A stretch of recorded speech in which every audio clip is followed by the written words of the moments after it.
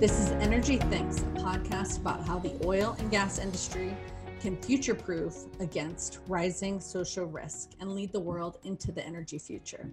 I'm Tisha Schuler, your host, and the principal of Adamantine Energy. On today's show, I speak with Jackie Forrest and Kevin Krauser in a conversation about how the oil and gas industry can lead into the energy future, even at this moment during the pandemic. To learn more about our webinars, podcasts, and work at Adamantine, visit us at energythinks.com. Now, please enjoy my conversation with Jackie and Kevin. We're all watching to see what disruptions from isolation and social distancing will last. I'm particularly interested about how these will change the energy system. And we know that commuting may be different, traveling may be different, the way we consume energy services, with an eye to the oil and gas industry and what changes might happen. Jackie, what things are you keeping an eye on right now and ways that they may affect the oil and gas industry of the future?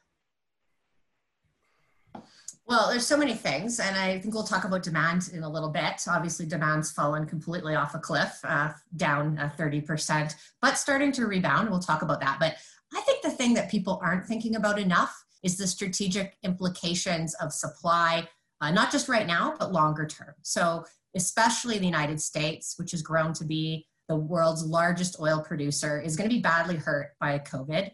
Most expectations are in the next year and a half, instead of producing 13 million barrels a day of crude oil, the US could be producing 9, 10, there's even some estimates, 8 million barrels a day. Well, what does that gap really mean? Who's going to fill in that void? It's not probably going to be American producers in the foreseeable future, because once they get their production down, because there's a lack of capital, whether it be debt or equity, and even if prices recover closer to what we've seen over the last 5 years, closer to $50, they're not going to have enough cash flow to grow again, especially considering that money will have to go to probably to banks and debt payments, as well as reinstating those dividends. So, I think we have to think about what are the strategic implications. It's been a long time since we've talked about energy security. It's really, when we had discussions around oil in North America, it is really recently focused on greenhouse gas emissions exclusively. But I think energy security is going to come back into the mix. If you think about some of the policies that the Trump administration has pursued, like sanctions on Iran and Venezuela and Russia, are they really going to be emboldened to do that when they're relying on these countries for 3-4 million barrels a day of crude oil? What policy could the U.S. put in place to reinstate growth again or reduce their dependence on foreign oil? There's some really big energy security implications and green agenda implications of a change this big. Really interesting. Kevin, you've been thinking about and talking about disruption for a long time, particularly as it affects the oil field services industry and drilling. What are you watching now, and what do you see disruption leading to for your business and for the industry as a whole? Yeah, I think Jackie makes some great points around kind of energy security and does North American oil production, bounce back in the near term or even the medium term to what it was before, considering, the debt and equity challenges that are going to be prevalent in, the upstream market in the US and Canada for oil producers. One of the big things I think I'm watching is what actually happens to the associated gas. Much of the US natural gas production sort of was, associated from light tight oil plays. And, gas demand is still growing and hasn't taken the shock that oil demand has and is really a fuel of the future. So where does that gas come from? I think is one of the big areas of opportunity that I think exists for, oil field service companies across North America is something I'm keeping a close eye on. For sure, I think that, disruption is a big and driving force in our industry. And the question I always ask myself and my team is, do you want to be disrupted or would you rather disrupt? And so, I think there's not just technological disruptions that, present some opportunities. But there's also, business strategy disruptions, I think that can bring some opportunities too. So, in particular, in terms of, beyond sort of the mainstay of natural gas and LNG production, I think that there is a big opportunity in the hydrogen space. I've been, dabbling into that. Some of the metrics that I've been seeing is basically blue hydrogen that can be produced from natural gas with a carbon capture sequestration component into it. So essentially green carbon. The pricing models I'm seeing for Canada are some of the lowest hydrogen production in the world. The hydrogen economy is coming. Nikola Motors, which makes big hydrogen trucks, are making some big progress on long haul transport. And I think hydrogen presents a big opportunity for oil and gas to be decarbonizing some of the heavy industries that are really difficult to decarbonize otherwise. Likewise, geothermal. I think there's been some big advancements in a variety of technologies from some Canadian companies, some German companies that are working on some interesting stuff, and it puts rigs to work. It puts oil and gas rigs to work in the exact same capacity as they're working for now. And so I've been pleased to be working with the Canadian Drilling Association, the CAODC, some green energy groups, and some geothermal players to articulate what that future could look like, and we're proud of that progress. And carbon capture and sequestration, I think, is another big area. But if I'd be looking at opportunities for the oil and gas industry to not just be disrupted, but actually disrupt back, that's the ways I'd be thinking about it. Where does this natural gas come from, and how do we ensure that we do it? And then, hydrogen and geothermal and CCS, I think, are some big opportunities in the medium term. That's great. I'm going to return to those. Oh yeah, please do, Jackie. Tell us about your view of both natural gas demand as well as what's on your mind. Yeah, I just wanted to add, I totally agree with Kevin. There's some, red lights all over the oil market, but there are some green shoots here for natural gas for sure. Today, about 40% of all the production of gas in the US is coming from these tight oil plays. We're already seeing, if we look at the major tight oil plays in the US, about 3 BCF per day of drop supply. That's going to get much bigger as we head into the next few years. And it's kind of interesting, consumers have really, of natural gas in North America and in Canada, have really benefited the last few years by very, very low prices. In fact, unsustainably low prices, because the natural gas producers have been beat up. Prices have been so low that they have acquired a lot of debt, and they're actually generally pretty unhealthy companies in general, especially in Canada, where we had sometimes 70% discounts compared to Americans. So it was really hard in Canada. So now we're in a situation where we need those same companies that have been battered by low prices for 2 years to just start drilling. Like, we need drilling rates potentially to double in 2021 in order to keep the market balanced. And, the old philosophy is, oh, well, these guys are going to come out and start drilling for a 10% rate of return on half cycle economics. Therefore the price is going to stay low. I don't know if that's going to be the case. That's the big question. What does the price have to be so that these companies, which are generally unhealthy, and a lot of people have calls on their cash, start putting money back into capital again? And so I think consumers are going to be paying for the very low prices they've enjoyed the last few years. And I do agree, Kevin, that's probably where the growth will be for drilling. And I totally agree that we've got to diversify as well. In fact, what is hydrogen? It's basically decarbonizing natural gas. It's a new market, a zero carbon market. And Canada, in Alberta, we just launched a task force to study how we're going to have a hydrogen economy. The report's going to come out in July. I'm really excited about it. We have all the things you need to be successful: cheap gas, abundant gas. We have the world's largest CO2 pipeline. We have a large industrial user base in an area around Edmonton where the municipalities are very supportive of it. And we can, I think, really leapfrog other jurisdictions if we play our cards right. Yeah, for sure. And so maybe just build on that, because I think like hydrogen, I think has been kind of around for a long time, but understanding, I think, where the opportunity exists, there's two opportunities. One, you basically can drill for hydrogen. If you do an oil flood of an existing oil reservoir, hydrogen can rise to the surface of it, and you can just drill down and pop the top off it. But there's also, existing technologies with steam methane reformation that basically can kind of create it. And then we can do this dirt cheap. And, the price of hydrogen certainly is much higher than natural gas, but you can mix hydrogen up to about 25% into a natural gas pipeline, and then put it into a furnace, and, the long haul transport aspects, as well as the petrochemical aspects of it. I think it's a commodity to watch. And, Shell and I believe BP, Jackie would know, have already installed hydrogen fueling stations in Europe, where you can fill up a truck or a car. I think that's one of the exciting ways to kind of be thinking about how natural gas and hydrogen are related. This is so great. And I want to return to hydrogen again. Before we do so, though, I want to pick up on a point that you made, Jackie, that maybe implied that oil demand will not recover. And I wanted to just check in on that. We have heard both. We've heard this is the end of oil. We've heard it broadly across North America for those who it is in their interest, but also those who it is not in their interest. So I'm curious if oil demand, if you don't see oil demand recovery, so we're really talking about the future of natural gas in terms of new activity. Well, actually, my point was that a lot of people are focused on demand right now, but I actually see that returning more certain. I think what we need to focus on actually when we think out a year is the supply side and what that's the implications of that. So demand for sure fell off a cliff.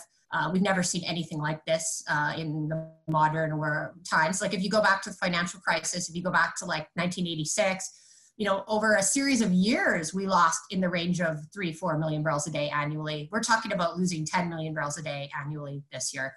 And also those changes were very slow. They didn't happen in the period of like 2-3 weeks, where the world shut down and half of the world's population was locked down.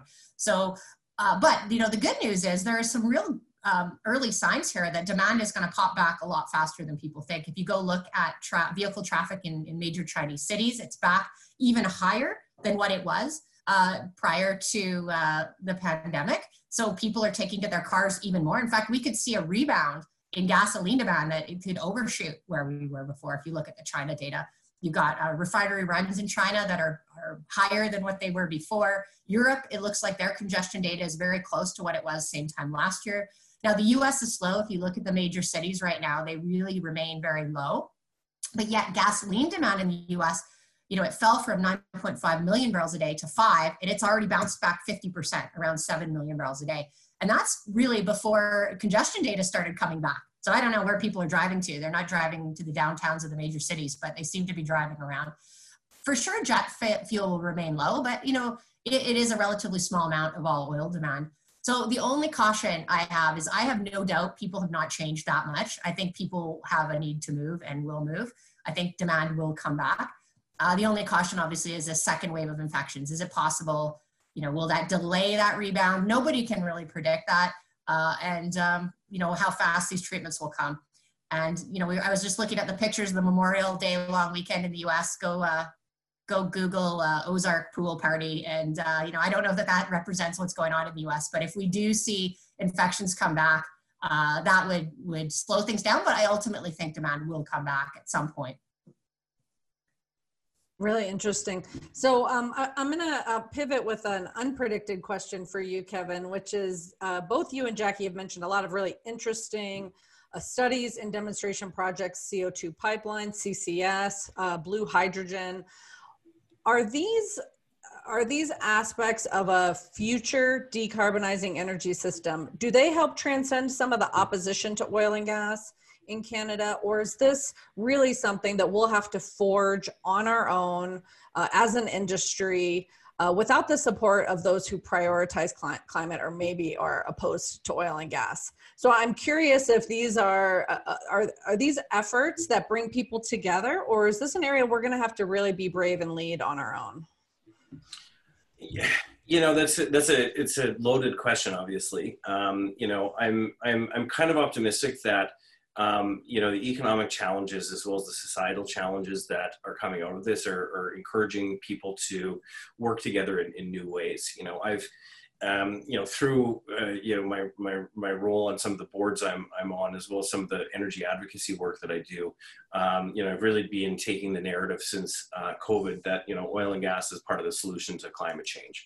That in fact we really realistically probably can't meet any of the global targeted commitments without oil and gas at the table.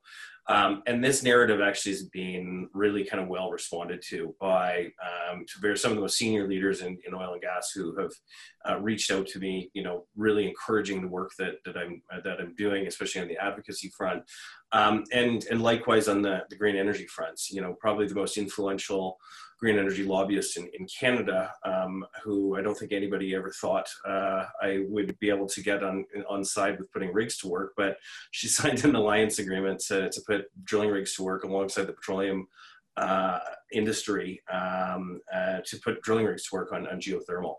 And we do our weekly meetings. So I think there is a real space in the middle that is going to be important, that people are going to be able to kind of navigate into that.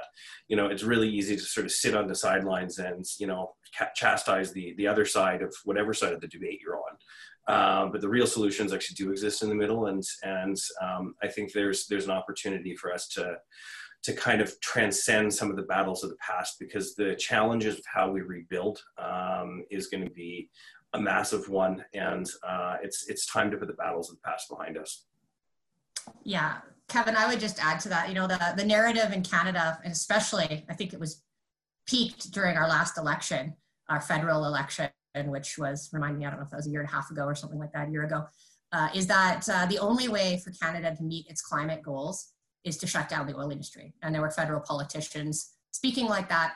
And it was really a negative situation where, it was in most people's minds that to have an oil and gas industry would make it impossible for us to achieve our Paris goals. And for a lot of people in the country that are not benefiting from the oil industry, it's like, well, just get rid of it then. I think that narrative has changed. Why? Because the industry has changed. Since that time, I can put a list that represents something like 60% of the production of Western Canada has committed to some sort of aggressive greenhouse gas emission reduction goal, whether it be to meet the Paris target type thing or a net zero target. And our federal government that did get reelected as a minority government has also pledged a net zero. So, I think the narrative is changing to, the oil and gas industry is going to contribute to Canada meeting that goal. In fact, we're going to contribute in a bigger way than any other sector in Canada to making you meet that goal. And I think it's changing the engagement with the federal government. I think it's changing the narrative with Canadians. And it's so critically important, but it was really a change in the industry's attitude more than anything. Yeah, and I think there has been a big change in the industry's attitude, even within the last kind of 6 months, which I think is getting some progress. But, one of the more recent announcements, there was a major announcement on methane reductions by our federal government. And, the GHG reduction of this is supposedly about 7.5% of Canada's GHG. There's some low-lying fruits here that we can actually work on together. And coming to the table in that way, I think, is going to be helpful in the sense that, the stuff the green movement is working on, that's 10, 15, 20 years out. We've got techniques and solutions inside the oil and gas industry, like methane reductions, that we can do dramatic and immediate steps on GHG reductions. And so let's go and do that. And let's see what the near-term steps are, and let's see what the long-term steps are, and let's work together. Really interesting. A reminder to our audience, you're welcome to submit your questions on the Q&A. Jackie, I'm interested, you have direct line of sight to how investors are thinking about these things. And so we talked a little bit about how some of the narrative initiated by the oil and gas industry to join shared ambitions around greenhouse gas emission reductions. Where are investors sitting on this? Do they want oil and gas company to continue business as usual? Are you seeing among investors that you all talk to and work with that they want to see industry pivot in a really meaningful way? What does that look like? Oh, for sure. You know, investors are part of why the industry changed its attitude. I think the results of the federal election were also an eye-opener to Canadians, to Canadian producers, because like, okay, majority Canadians see this, but hey, at the same time, if we want to have any hope of raising capital, which is pretty difficult, most of the major institutional investors are moving this way too. So it's like we really have to kind of wake up and recognize this is the way the world's going. And you know, right now, the oil industry is really out of fashion. It was even before COVID. It was very difficult to raise equity, very difficult to raise even additional debt. And I don't think that's going to get any easier. Companies are going to have to get through this very difficult period. The ones that come out of this will probably come out even lower cost, leaner, meaner, potentially greener. And they're going to have to show they're profitable. They're going to have to show they can return money to shareholders. They're sustainable. But that's not going to be enough. They're going to have to show that they're part of the energy future and they are contributing in a positive way to meeting reduction greenhouse gas emissions. And I think other aspects of ESG are going to start to also be more important. Right now, it really is a focus on GHG, but I think water use, I think social community stuff is going to start to matter more for some of these institutional investors. So you got to really do it all. And yeah, ESG initiatives may be on pause right now because there's absolutely no money. But as soon as money comes back, I think they're continue to be a priority. Kevin, you want to add anything about the investor perspective? Yeah, I think, you know, we're private, so we've and you know, have longstanding shareholders, and so we're definitely not playing in this institutional equity space that Jackie's an expert on. But you know, I think that, you know, from our kind of smaller private capital investment space, you know, obviously the metrics are key, and obviously with drilling activity, what it is in North America right now, and probably for the remainder of the year, you know, the question is going to be asked is what does the vision look like kind of going forward, right? And how do you create, you know, reliable business lines that can generate the returns and the metrics that you actually need? And those, I think, are going to be where the market is going. And I think that this is, in a lot of regards, you know, kind of where the market is going. Good, and I just want to put a point on this because we'll return to this in the series in the months ahead. But Jackie, I too am observing that while there will be a return to environmental and climate, we can expect the S and the G as well. There's certainly momentum building around a more comprehensive expectation of the oil and gas industry that really they've been largely immune from so far. So we have one question from the audience that I get every time I speak in Canada. So now you two can tell me how to answer it, which is in Canada, there's so much pressure on the oil and gas industry while the industry there is one of the cleanest in the world. So why is Saudi, Nigerian, Venezuelan oil okay to consume or to produce globally rather than really maximizing Canadian exports? I'd love to hear how you all address that question. Jackie, you want to take the first run? Oh, sure. Yeah, it's a question I have definitely answered before and thought a lot about. You know, first of all, one of the issues is greenhouse gas emissions from our oil sands. That is actually the issue. So there is some dated information, and unfortunately, that is really the information that's out there that shows Canada is the highest, some of the highest carbon crude oil in the world from the oil sands. But it doesn't reflect everything. That's kind of like cherry picking some of the worst operations, and there are some that are in that range. But a lot of the new operations are actually closer to the average in terms of their greenhouse gas emissions. And so that historical perception that the oil sands is kind of the dirtiest oil is out there, and it's so hard to work against. Even in the last 2 weeks, two very high profile examples, right? We had Joe Biden saying, I don't support KXL. The tar sands is very, very, very polluting. You know, that's just the worst stuff in the world. And then you had that Norway sovereign wealth fund divest, you know, decide to put out a press release singling out 4 oil sands companies that they wanted to divest from, when in reality, they're divesting from all their upstream oil and gas companies. So I'm not sure why they decided to make oil sands so prominent, other than they wanted to show people, you know, oh, look, we're even getting rid of the worst, right? And make a statement by doing that. So it is difficult because the companies that got divested, like Cenovus, who wouldn't want that company in their portfolio? They have reduced their emissions by 30% in the last several years. They have a 30% intensity reduction goal for 2030. They have an aspirational net zero goal. They're excellent on the S and the G. And when I went actually to the Norway Wealth Fund and looked at the upstream companies of oil and gas that they're still invested in, many of them do not have any of those things. They don't have goals in terms of GHG reduction. They definitely are not as good as the S and the G. So it's super frustrating. I honestly think, we talk about all the time, oh, we just got to get the data out there. And there's work going right now to get Stanford. We need a third-party credible group to come out and say, what are the real numbers? So there's work coming this year where we'll have a scientific paper in the right publication that shows that not all oil sands is what is being described in the existing Stanford work, which is mostly what's being referenced.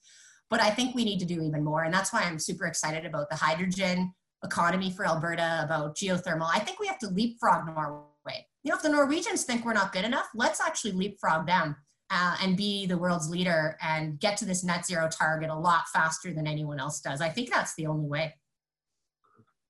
I love the way you're taking this, is when there's a perception out there, which we face across the oil and gas industry, and Canada foreshadows a lot of opposition trends for us in the US before they get here. I love what you're articulating, which we are also seeing hopefully foreshadowed in Canada to be replicated in the US, which is a kind of irresistible leadership of shared ambition that then transcends some of these old fights about my data, your data, this is what I think, this is what that, and gets everyone excited about a shared energy future. So Kevin, tell us your perspective on this. Yeah, I think Jackie covered it well, but I look at it from a sales perspective, and as soon as you're explaining, you're losing. And so as soon as you're saying, my data is better than your data, or the data is outdated, and you're losing your sales pitch. And the sales pitch that wins is that actually we can't solve climate change without oil and gas. And if we shut down oil and gas, then we can do all these stuff. To say, okay, well, we're less awful than Nigeria. I don't know if that's a sales pitch that wins. The sales pitch that wins is that, there is a future, and we can't do this without oil and gas. And the only way we're going to ever realistically get this done is with oil and gas at the table. That's, to me, a more winning sales argument. And I've been happy with the pitch is landing right now. That's great. I love that. I usually approach this from the perspective of articulating risk, but I think that it's more compelling, this idea of us selling to a stakeholder, to a public. So Kevin, you kicked us off with this idea of, rather than be disrupted, let's disrupt. And you founded the Avatar program to empower your employees to be thinking about the future. Can you talk a little bit about that program, and what are you thinking about now? The world has turned upside down. Even maybe disruption of a year ago is now disrupted. What does this program and other programs like it look like for you in the future? Yeah, actually, I can give everyone a little bit of a sneak peek announcement. There's going to be a major announcement coming at 4 o'clock today on the Avatar program. But, generally speaking, the Avatar program was really founded around the fact that, with the rigs that we were drilling with were becoming increasingly automated. Software was being rolled out, and the skill sets and the training for the frontline workers were really rooted in a drilling industry kind of the past that didn't really foster, innovation. We were implementing drilling rig automation programs where basically you can press a button and it drills. And I was looking at the training systems, and they weren't really kind of available. And so recognizing that the skill sets required were much different than what was going to be required going in the future. So we worked with the University of Calgary and designed a 2-year training program that really fostered the skill sets required. And management of change, adaptability, resilience, tech competencies, leadership and uncertainty. And we delivered it sort of through in-face modules at the university. And then when the guys were back at their rig sites and remote work locations, we're connected online through a variety of initiatives.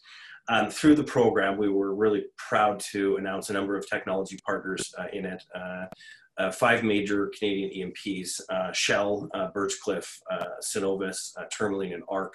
It really kind of came to the table, and we were thrilled to have Virgin Galactic join as a technology partner halfway through the program. Really kind of Virgin Galactic's kind of understanding was, there's no way to power a race to the stars without hydrocarbons, and how do we create an aspirational goal for what hydrocarbons do. So we had both the founders of Virgin Galactic come and participate in some sessions, and working on really some of the similarities between aerospace and energy. The aerospace industry is highly capital intensive, highly safety conscious. You look at the Soyuz rocket of 1967 and you look at the Soyuz rocket of 2019, it's the exact same thing. They've added a red stripe. You look at Virgin Galactic comes along, invents a new mechanism and a new engineering solution to actually access space and radically transforms the cost curve of space exploration, and now starts a new space race with SpaceX, which today is going to be doing the first manned launch of American astronauts from American soil in 10 years, and Blue Origins, which is another emerging company in the space. So we were thrilled to do that. Now, so recognizing, first of all, that the concept of micro-credentialing, of throwing people into the fire, has been an important one. Many of the business initiatives that Beaver Drilling is working on right now were directly born in the Avatar program, and really is our path forward as a drilling company out of the next 12 to 18 months of drilling activity. So we're pleased today that we're broadening the Avatar program, and at 4 o'clock today, you'll be able to register. It'll be open to all young professionals in the online sessions, tackling, hosted by the University of Calgary and some of the most senior energy leaders in the world. And then the groups will be broken into action learning projects, where they will work through a particular challenge and present to a business panel their ideas at the end of the year. So we're pleased actually to secure Virgin Galactic. So George Whiteside, the Chief Executive Officer of Virgin Galactic, will be hosting a technology session with the Chief Technology Officer of TransCanada, or TC Energy, and the Chief Information Officer of Enbridge. Peter Cherzakian, Jackie's boss, will be doing a session on energy economics. And we're excited. We've got Michael Crothers, the Canadian president of Shell, on the final judging panel. And so basically we're rolling it out for $50 across the industry. Everyone's donating their time, basically to re-engage and reconnect the workers and the young workers in this industry, to not just be thinking about what the new energy future can look like, but actually empowering them to go and build it. There's a lot of people that have been displaced by the energy industry. Let's reconnect them. So we're excited. It starts June 19th, but I think the big threads of this are really, we don't have time to send everyone back to a 4-year engineering degree. We have to be looking at innovative training and engagement opportunities to really be connecting the workforce and making people passionate about our industry again. There's some really exciting stuff, and let's get people excited about what our future can be. And it's been really exciting to see just the industry stand up and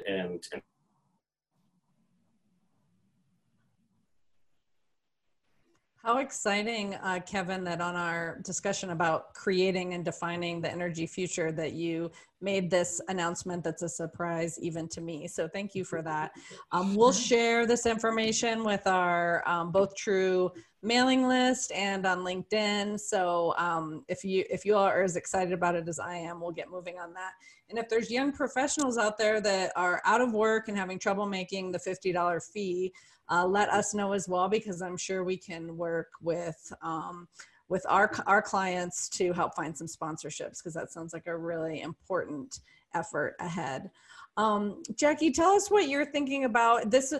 I've always said that oil and gas is the rocket science of the subsurface. I hadn't really realized that it was going to be the rocket science with full stop. But tell me your reaction to Kevin's announcement and what's coming up. Oh, it's really exciting. In fact, I didn't know anything about it either, Kevin. So Peter's kept it quite secret, but I think it's great. I think there's a real problem. We got so many people unemployed right now in Alberta, and also being isolated. So I'm assuming this is going to be virtual and people can dial in, but I think it's a great way to get people intellectually thinking about the industry, what they can do. We're very entrepreneurial in North America. In fact, Americans generally even more entrepreneurial than we are.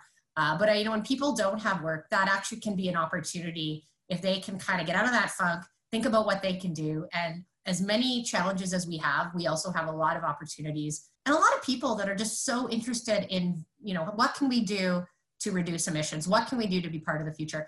I even look at like our podcasts that we put out, Arc Energy Ideas, we put out podcasts on the oil and gas industry, probably more than half the time. But lately we've been focusing on new technologies as well. Technologies that could provide net zero or really low emissions.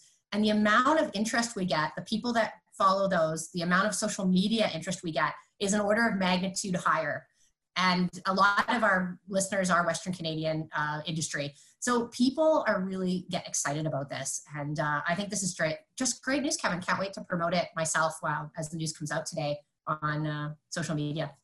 Great. Yeah. 4 p.m. today is when we're sort of targeting. So yeah, it's exciting. But I think one of the big pieces is just actually, so we've gotten a number of sort of sponsors to be coaching the kind of teams along, and it's been really great to see industry really step up and this kind of micro retraining and also reconnecting some of the displaced energy workers across the industry with, initiatives inside the industry and some of the most exciting technology in energy and in aerospace are going to kind of be showcased inside of it. So it's exciting.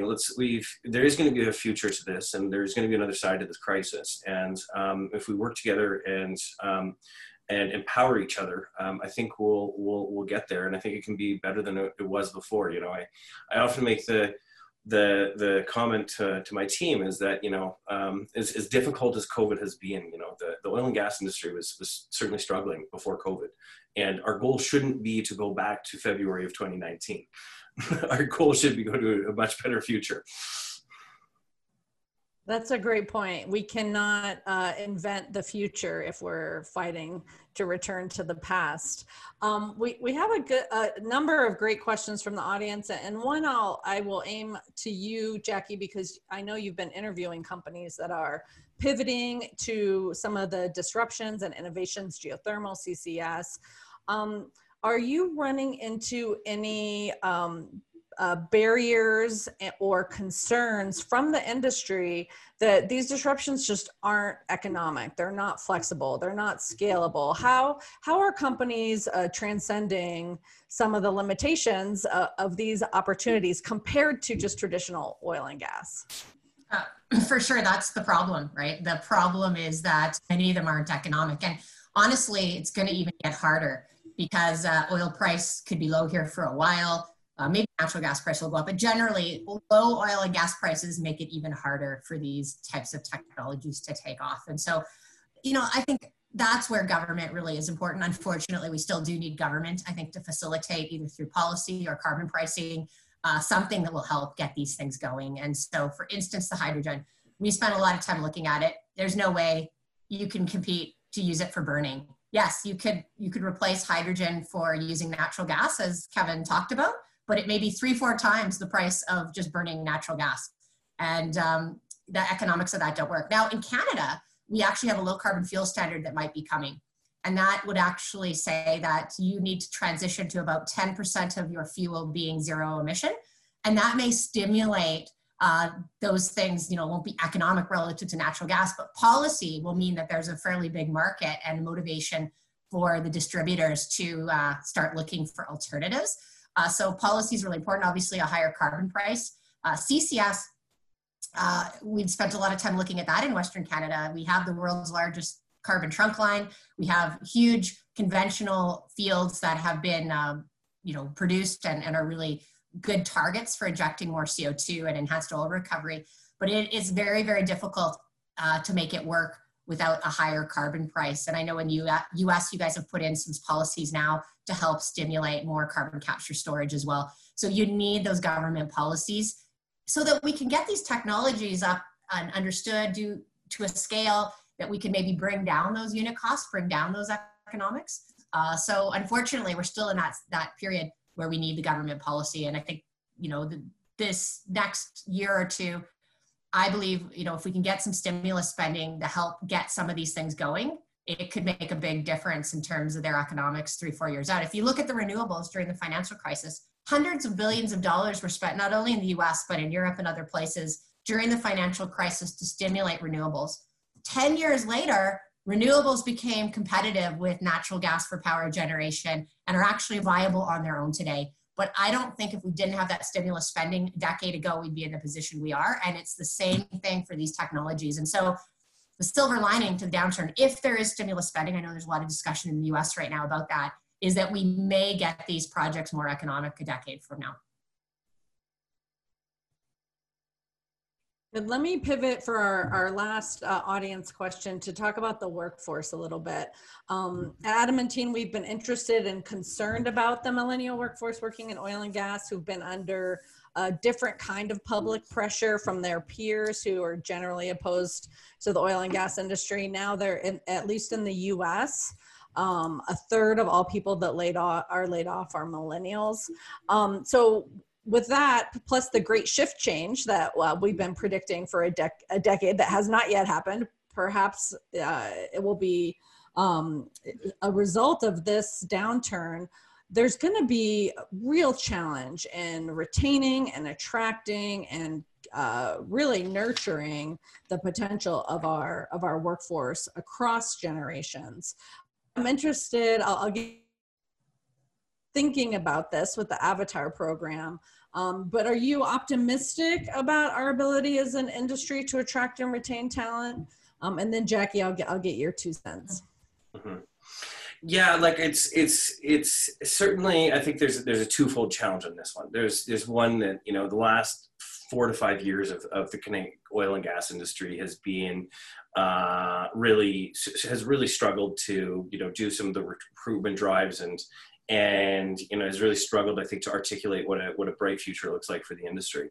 And I think some of the narrative between, some of the loudest voices of the green left are potentially not exciting, or perhaps not exciting the millennials. But, I think there's ways to sell this industry and connect it with different aspirations and different value sets.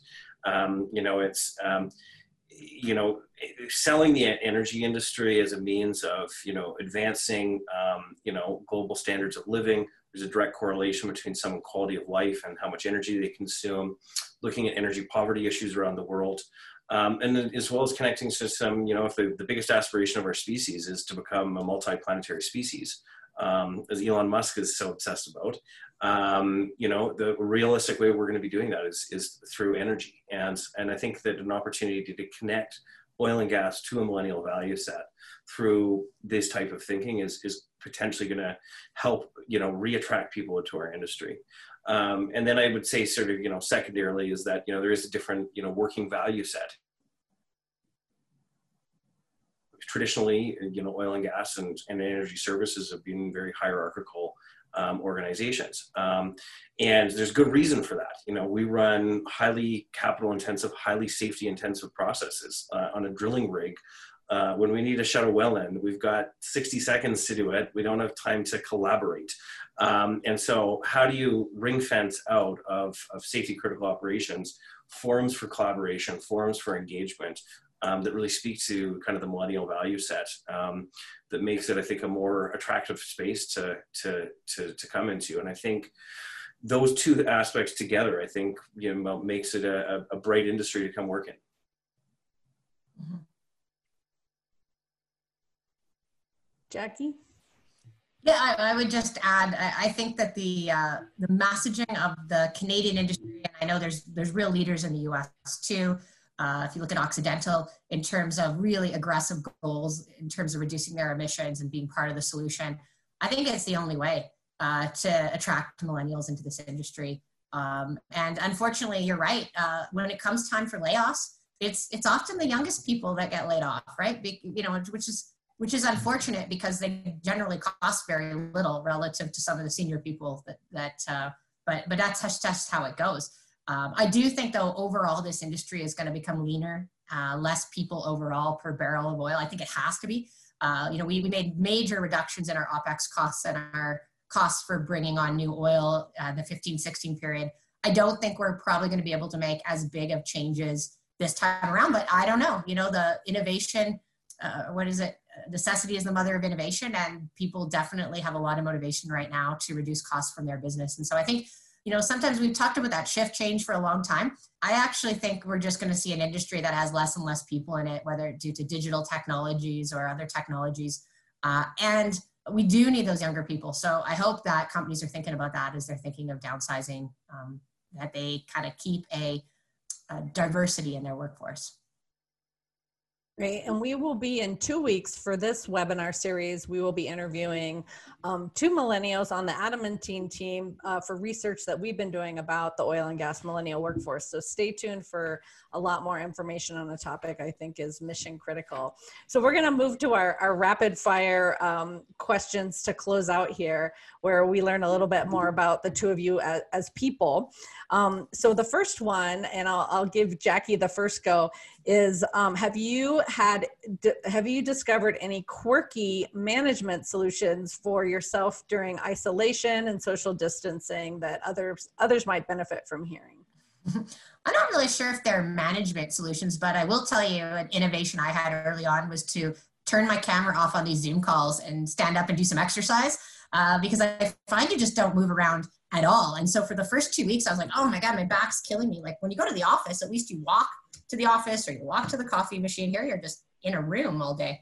So there's my little tip. All you people with your camera off can jump up and do some jumping jacks or something right now. Perfect. I admit to more than one yoga session during somebody else's webinar. What about you, Kevin? Yeah, I think movement is the big one. So right when the pandemic struck and the gyms were closing, I ran to the Canadian Tire close to me and bought whatever little gym equipment was available and pulled my cars out of my garage and turned that into a gym. I think I've gone through 1 or 2 tanks of fuel in the last 9 weeks, which probably is a demand shock problem.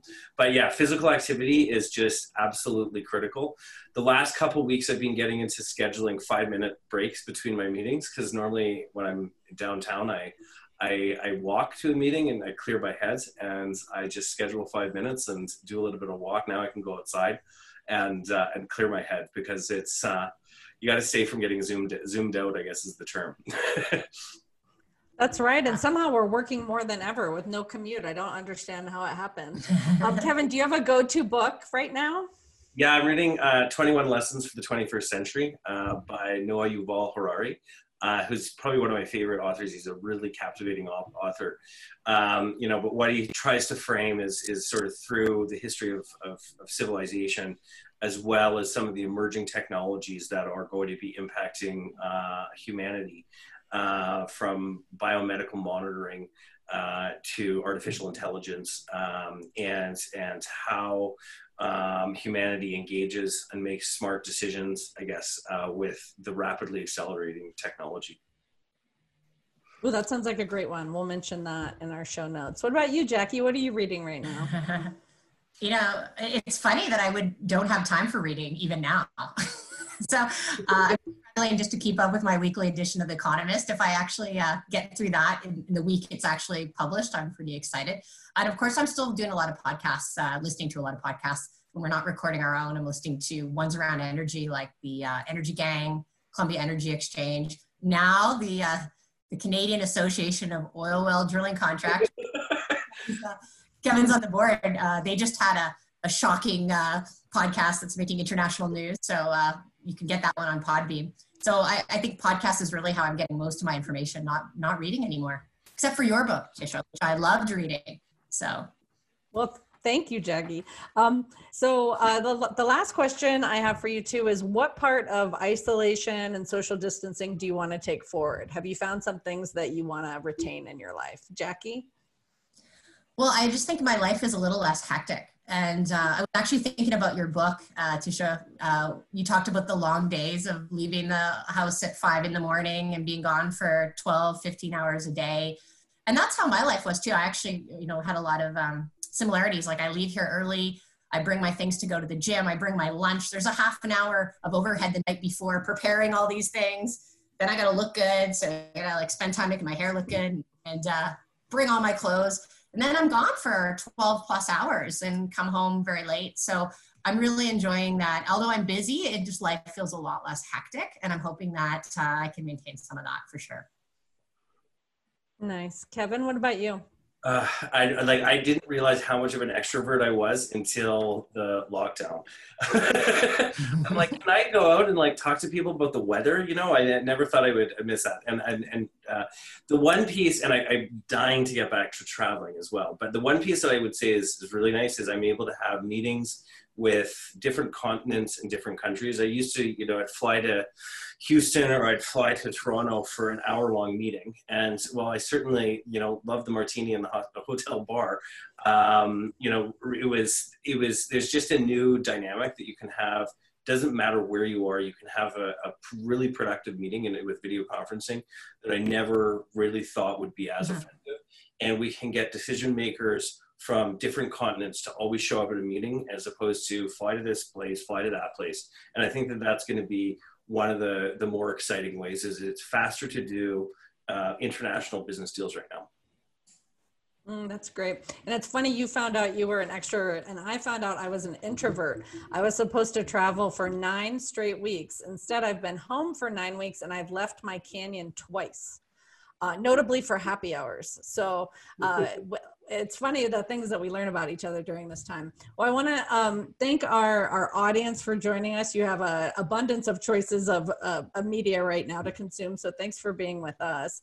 Ann Carto and Michael Tanner have made this webinar and the resulting podcast possible. Next week we'll take off and then we'll return to talk about the millennial workforce, and then the theme of defining the future of energy will continue. Thank you so much, Jackie and Kevin, for joining us, for inspiring us. It's been great to have you. Well, thanks for inviting us. And thanks for having us, Tisha. Sure. And I'll leave everyone with how we started our discussion today, which is, would you rather be disrupted or be the industry that is disrupting? So I hope that you go forth and you help us define and lead into the energy future. Thanks, everyone. Have a great day. That's our episode for today. Thanks to Kevin Krausert and Jackie Forrest for taking the time to share their insights with all of us about how the oil and gas industry can be the disruptor instead of just be disrupted at this moment as we move into the energy future. We want to know what you think about what you've heard here. Please check out our podcast website at energythinks.com/podcast and let us know. You can subscribe to Energy Thinks on iTunes or wherever you get your podcast. If you like what you hear, please help us by reading it. Thanks for listening to Energy Thinks. Until next time, I'm Tisha Schuler. Wishing you and yours happiness, prosperity, and good health.